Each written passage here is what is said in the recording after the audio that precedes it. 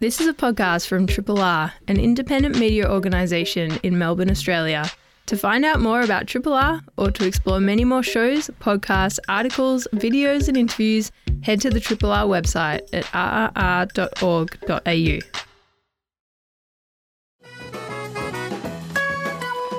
G'day. It's 6 minutes past 12. My name is Mel Fulton. You are listening to Literati Glitterati, Triple R's book show. It's a delight to be here. I am broadcasting to you live from the stolen lands of the Wurundjeri Woiwurrung people, and I'd like to pay my respects to elders past and present, and of course to Bunjil, to the great creative spirit. We've got a great show coming up for you today. I always say that, but I always mean it. Madelaine Lucas, author of the delightful debut coming-of-age novel Thirst for Salt, is in the studio. She's going to be chatting with us very shortly. We've also got Jane Finemore, Program Director for Queenscliffe Literary Festival, coming in to have a chat about the festival, which launches this weekend and runs until the 28th of May, so over 3 weekends. That's the Queenscliffe Literary Festival. Triple R on FM, digital, online and via the app. I am delighted to introduce our first guest for this morning. It's Madelaine Lucas, author of the beautiful coming-of-age novel Thirst for Salt. Welcome to the show, Madelaine. Thanks so much for having me. It's such a pleasure to be here. We are absolutely delighted. For people who are listening, Madelaine's book just came out last month. It's a story of a woman who is reflecting on the year that she turned 24. She's away on a beach holiday with her mother, and she falls in love with a charming and sort of enigmatic man named Jude, who's a furniture restorer who's 18 years her senior. And they fall in love. They have this kind of very intense, formative romance, and we sort of follow the unnamed protagonist throughout this journey, and about her journey with Jude, and also her journey with her mother and with her family, and with her own sort of understanding of what she wants from her life and what she wants in her romantic life as well. It's a lovely story, and I'm really happy to have you here to talk about it. Thank you so much. So we kicked off the show there with the Stone Roses with "I Want to Be Adored," and the reason why we popped that one on is it's kind of a formative song for our protagonist. There's this great scene in the book where the song comes on. It's on in her share house, and her boyfriend Jude at the time reflects that he remembers the song being played on the radio, and the protagonist says, "Oh, I think I remember it from the womb. I think my mother played it." And I guess the first thing I wanted to ask you about is that sort of dynamic that you explore and that you do so well through music, about the age differences between these characters, and what that means for them, and what that means for how their relationship kind of progresses. Yeah, it's such a great question, and I'm so glad we kicked off with the Stone Roses because I love that song, and honestly I really do associate it with the share houses of my 20s. I feel like it kind of came back around that time. And I think that's part of an age gap dynamic, whether between lovers or even between siblings. I was just talking about this the other day. Like my narrator, I have two much younger half-brothers, actually. And with my youngest of the two brothers, he's 15 years younger than me. And in that time, all the things that I loved in my childhood kind of came back into fashion when he was a child. So, this is a few years ago now, but he was like playing Game Boys and collecting Pokemon cards and things like that. And it didn't really occur to me that until you asked that question this morning, how that works in the book as well, about this idea of like this generation gap and certain things coming back into fashion, and how the narrator and Jude could have very different associations with the same song. Yeah, absolutely. And the kind of almost the mysticism or the myth or something that exists within that as well, somebody who remembers the song being played on the radio and what you're able to kind of project onto that unknowable space, Yeah, really interesting. You're visiting us from where you live in New York. which is a wonderful thing. I feel like I wanted to ask you about the experience of writing the book, and if indeed you wrote it while you were over there, because it's such an Australian feeling book, the expansiveness. It's set in a small town on the coast. It's quite... I feel like you can smell it. You've been to these towns. You've had fish and chips from the fish and chip shop there.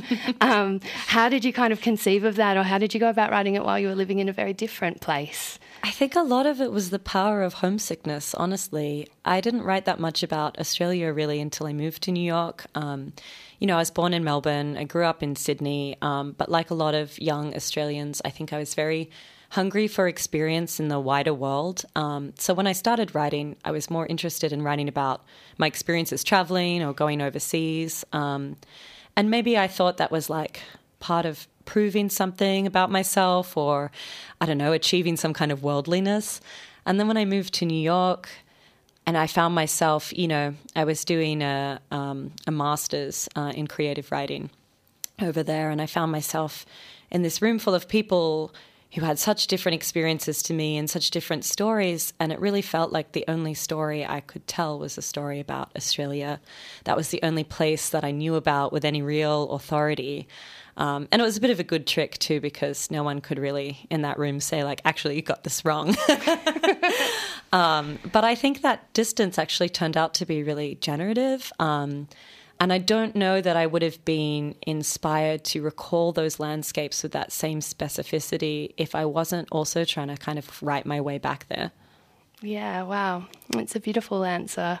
And how did kind of, I've seen on the book, it's been endorsed by, people like Leslie Jameson, like big time sort of American writers. How has their, what has the American audience response sort of been to the book? It's been really wonderful and surprising. Leslie was a professor of mine, so I'm really lucky that she was an early champion of the book, and she's such a overwhelmingly kind and generous person, and I'm definitely not the only one who would say that.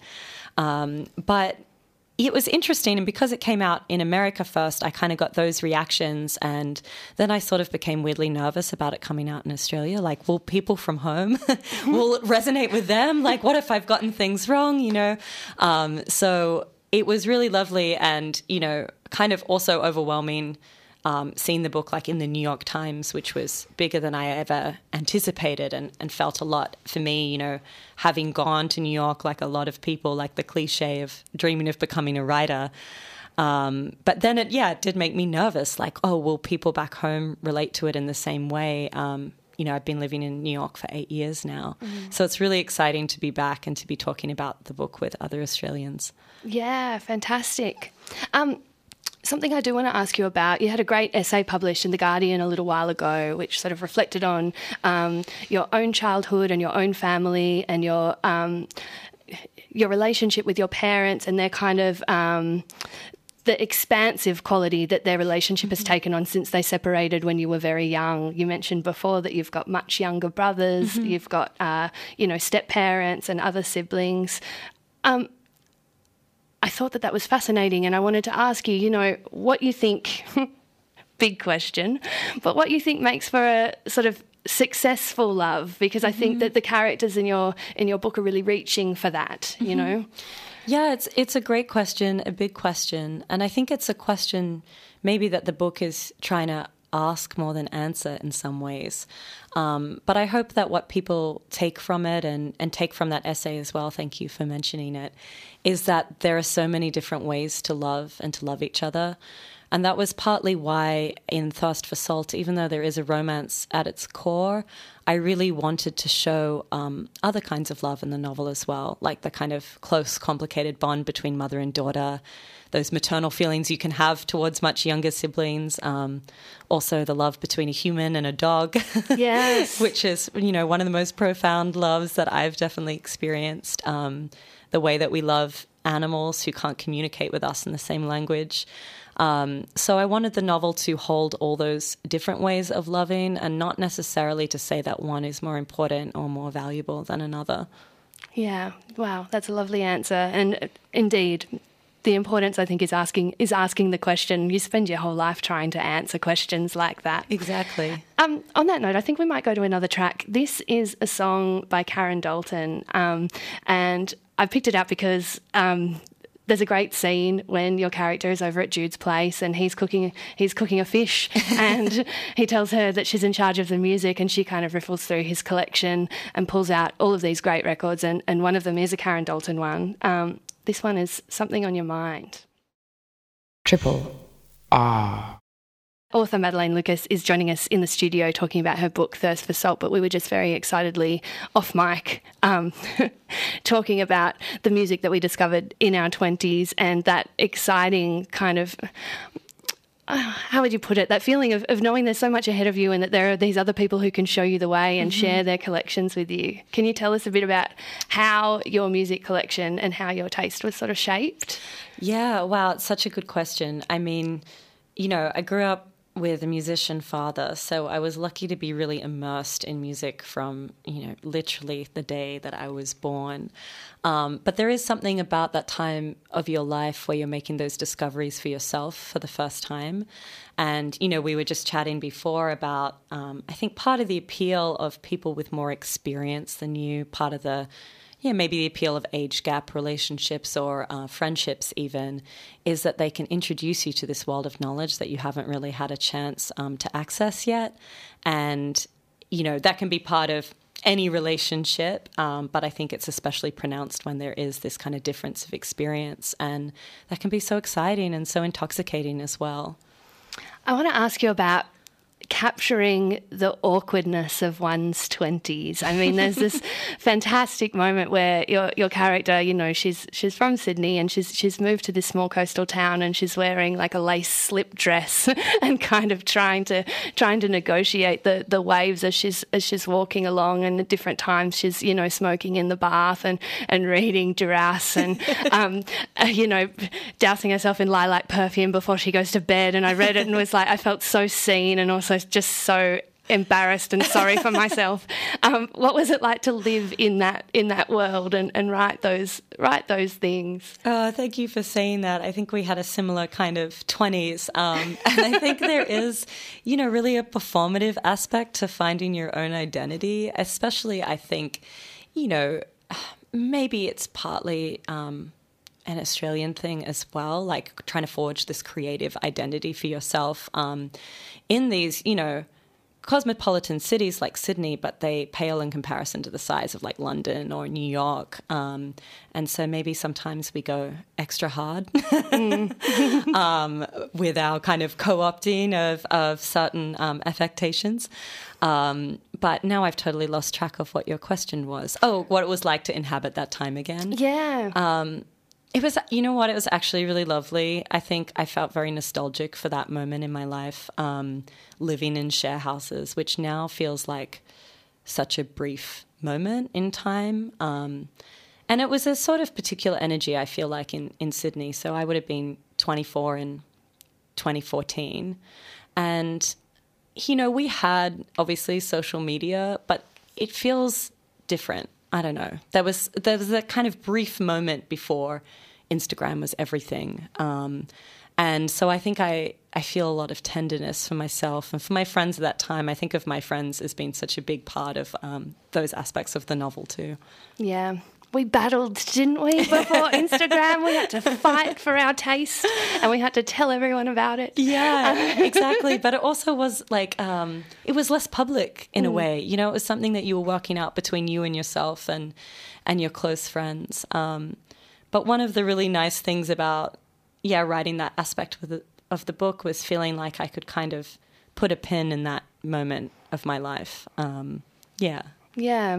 I think that something that's really beautiful about the novel, and something that I think about a lot as well, is that sort of formative time in your 20s, and you're defining yourself in relation to the people around you, and particularly in relationship to your parents and to your family and to what they've experienced. The character in your book, her mother falls pregnant very young with our central character, and we come to the central character when she is at that same age that her mother fell pregnant with her, and she's asking herself all of these kind of existential questions, and all of these questions that are really muddied up with the stuff that we were talking about before as well, like this kind of self-ideation and, you know, this almost like mythic version of self or romantic version of self. My questioning style very much today is to ramble and then go, so tell me what you think about that. I love it. I love it. I mean, I think that, you know, part of the coming of age novel, one of the sort of tropes or traditions of that is that you have a character who is trying to figure out their own identity as a separate entity of the world, separate from family, separate from other institutions. And I do think of my narrator as someone who's like very hungry for different models of how to live. And Jude, her older boyfriend, offers her one, but I think it's even more pronounced with her relationships with women, like her mother, her, you know, best friend Bonnie, who she lives with in the share house, a friend of Jude's, an older woman called Maeve, who she develops a kind of fraught friendship with. And I think that, yeah, I guess I was thinking about the idea of womanhood as being something that's learned, not something that's inherent. And her is kind of like, yeah, looking for different ways of how to live, which I think is part of your 20s as well.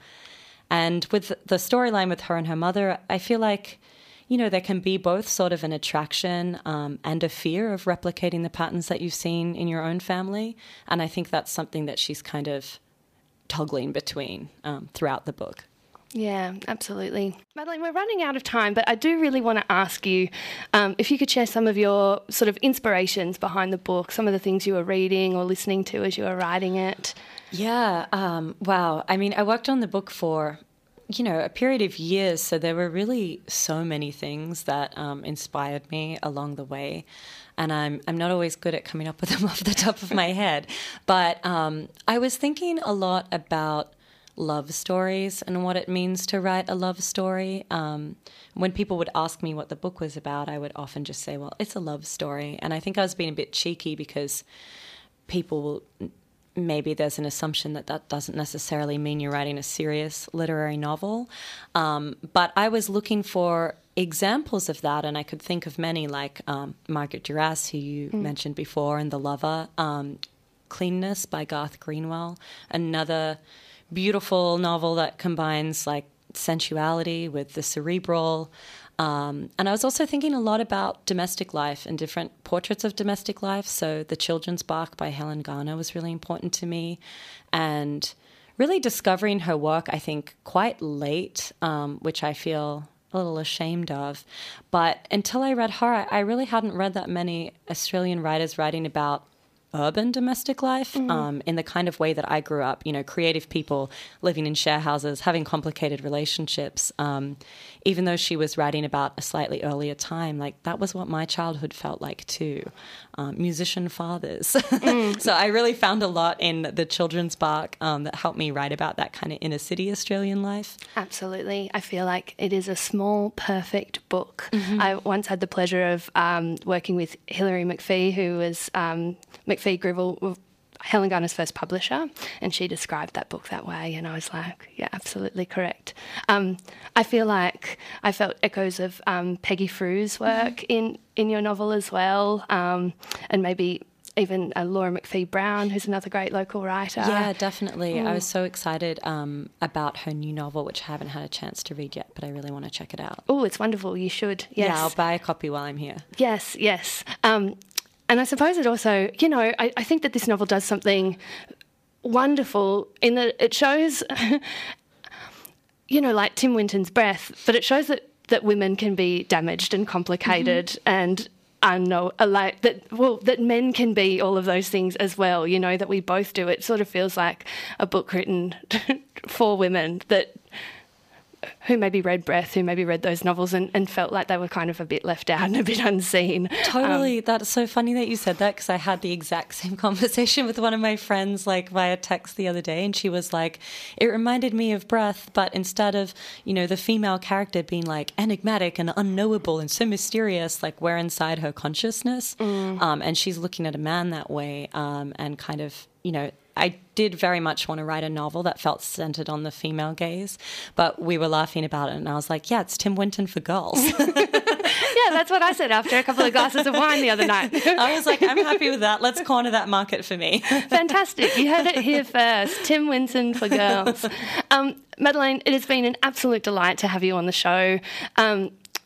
If you have liked what you've heard, and you absolutely should have, please do head down to readings in Carlton, where Madelaine is in conversation with Paul Della Rosa, launching the book, talking about the book. You might even be able to pick yourself up a signed copy. The event is free, but please do jump on the Readings website and sign up in advance so that they can buy enough wine. Triple R. I am absolutely delighted to introduce our next guest, Jane Finemore, who is the Program Director at Queenscliffe Literary Festival. Queenscliffe Literary Festival, that's a hard word to say fast. Queenscliffe Literary Festival is taking place over the next 3 weekends, starting from this one, from the 12th, and going through until the 28th of May. Welcome to the show, Jane. How are you? Oh, hi Mel. Thank you so much for having me on. And I'm pretty well, a little anxious with the festival so close, but otherwise well. Jane, we were just talking on it off air, and you are a consummate professional. You've been into Triple R several times. You've worked for 40 years or something like that with the most decorated authors. You brought Jonathan Franzen into the station not too long ago. Yeah, that's true. You have no reason to be nervous. Yeah, but I've never been... I'm a publicist by trade, so publicists are in the background, so this is a novel experience for me. Yeah, well, we're very, very grateful for you being brave and jumping in. I totally understand as someone who has worked, behind the scenes with a pen and paper for a long time as well. It's a new thing, but it's a good thing. Yeah. The theme for the festival this year is Time to Think. Can you tell us a little bit about the genesis for that theme? I'd actually love to, but I'm going to sound crazy. But I was in Bali last year and I was quite unwell after COVID. And I went to this local healer. And amongst the many bits of advice he gave me, he said, you need to find the space between your thoughts. And I don't know about you, Mel, but I thought, well, that's completely impossible. Yeah. But I couldn't stop thinking about that concept, about just slowing down and stopping the busyness. And so I decided to theme this year Time to Think with a deliberate double meaning. I believe, in this time in history, we all need to take a big step back and have a good look at what we're doing in our society and in our lives. But I also think that we need to calm down, slow down. I like the idea of, I heard a very, very smart writer, Harry Sadler, a great Melbourne writer, and he said he thinks walking pace is the best pace for thinking. And that also resonated with me. So, yeah, that's where it came from. I believe I've seen him speak before at a writers' festival, and he said walking is in between doing something and nothing, and it's the perfect pace at which to think, which I've never forgotten it. Yeah. He's a philosopher. And so, yeah, that's where it came from. And also, I'm sure a lot of your listeners, if they're interested in the book world, will know how many literary festivals are on around the country in May and really over this 6-week period. And we're just a little regional festival in Queenscliffe on the beautiful Ballerine. And I wanted us to be different, like have a point of difference. So the schedule and the program is very spaced out. We don't have any overlapping sessions. We have gaps between the sessions, so you can have a coffee or a wine and have a talk about what you've just listened to, what maybe you've learned, so it doesn't rush in one ear and out the other. Yeah, a bit of time to think. Yes. Yeah, you got it. Yeah, I got it. Yes. Now, I wanted to ask you about this because it seems that writers' festivals, they're all happening at this time, and it seems like there's an increasing appetite in regional areas, particularly in Victoria, but all over, to host these festivals. And I thought you were really well placed to answer, what you think it is about having these festivals and talking about books and sharing stories that builds a community, you know? Well, yeah, it's a good question. The QLF has been running for 9 years, and when it first started, it was small, and they held it in all little spaces around Queenscliffe. We now need the town hall, which holds 330. We don't always have 330 in the room, but what we've discovered is a huge appetite for engagement. And you might think, if you're listening to this, that it's just retired people with time on their hands. But absolutely not the case. We're getting people from all age groups, and they are genuinely want to engage with each other. So the thing about Queenscliffe is, through the COVID period, I know a lot of live events pivoted to Zoom. We just couldn't do that. That's not what our audience want. They want to be in a room with other people, and and I love that about it. Yeah, absolutely. I mean, I think that when I think about Queenscliffe, central in my mind is, you know, not only the beautiful coastal landscape, but that fantastic bookshop. I think that the Queenscliffe bookshop is really one of the best, and it's a dream to walk in there, and I always spend way too much money and get all these excellent recommendations.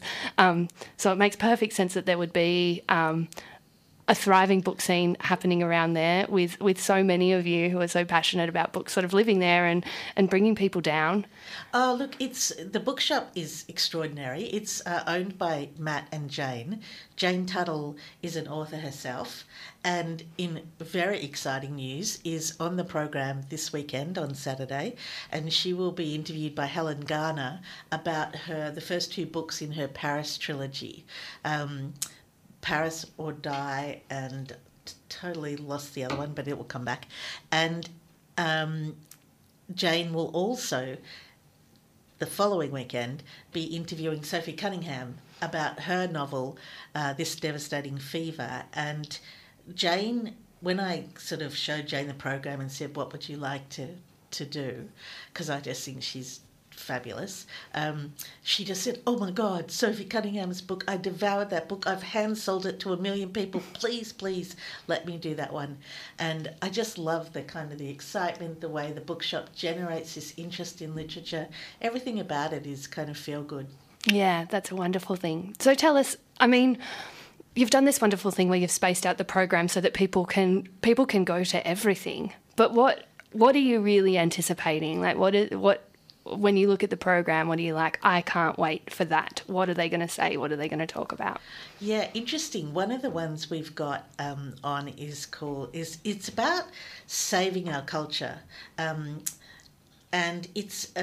the premise is that big corporations are giving profits to shareholders and themselves, and not to creatives. Now, we all know this, it's not news.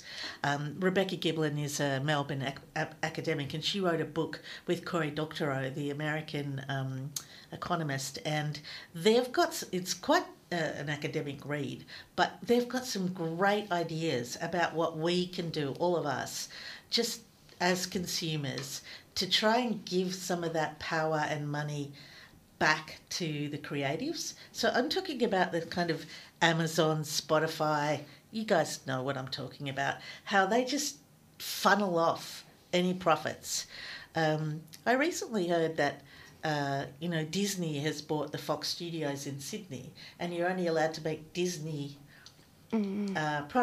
films and TV there. So I'm really interested in what we can do as consumers to try and just draw that back a little. Very interested to find out what they've got to say. And one of our free events is called The Road We All Travel, and it's about a good death.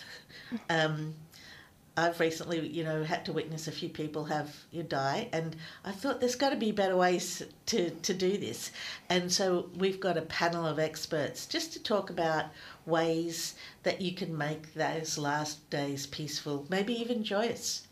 Wow, that sounds extraordinary, and absolutely. I mean, I feel like that's the kind of topic that you would want you would want writers and thinkers and philosophers to tackle, you know. That sounds gorgeous. Thank you. Can you tell us about the festival and about this, you know, the way that you've kind of conceived of it? You mentioned previously that you worked for a very long time in book publicity. Can you tell us about this journey from working kind of behind the scenes with authors to now being a programmer? Yeah, of course. Well, that came about by accident, like all things. So I was mainly in Sydney for my career, but I came back to live in Melbourne a few years ago, and I don't know, I was sort of freelancing and not loving it. And I actually saw the ad for the program director in the weekly book news, which if you're in the publishing world, you'll know is the bit of the Bible. And I thought, I wonder if I could do that.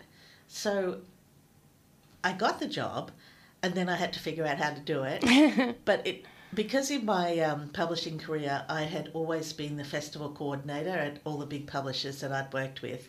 I've been to every Writers' Festival in Australia like a bazillion times. I've been to Writers' Festivals overseas. I realised that I actually knew it all. I just hadn't looked at it from the other side. And it's super fun, by the way. It's so fun. It's really creative. You get to deal with some extraordinary people, have to keep up with all the latest books. I've discovered in the last 5 years I've been doing this job a real love for non-fiction, which before I always was a fiction reader.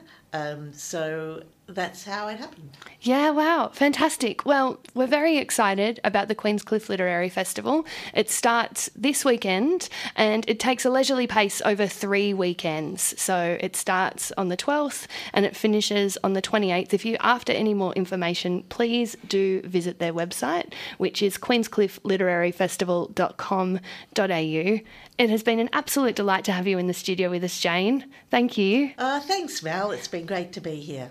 It's just about time for me to say goodbye, unfortunately. Thank you so much to my guests this week. Thank you to Jane, and thank you as well to Madelaine Lucas, who was on earlier talking about her beautiful book, Thirst for Salt, which is launching tonight at Readings Carlton. And please do tune in to Lit Glit next week, because I have got the magnificent, cheeky, spooky, delightful Bora Chung, who'll be talking about her short story collection, which I'm certainly looking forward to.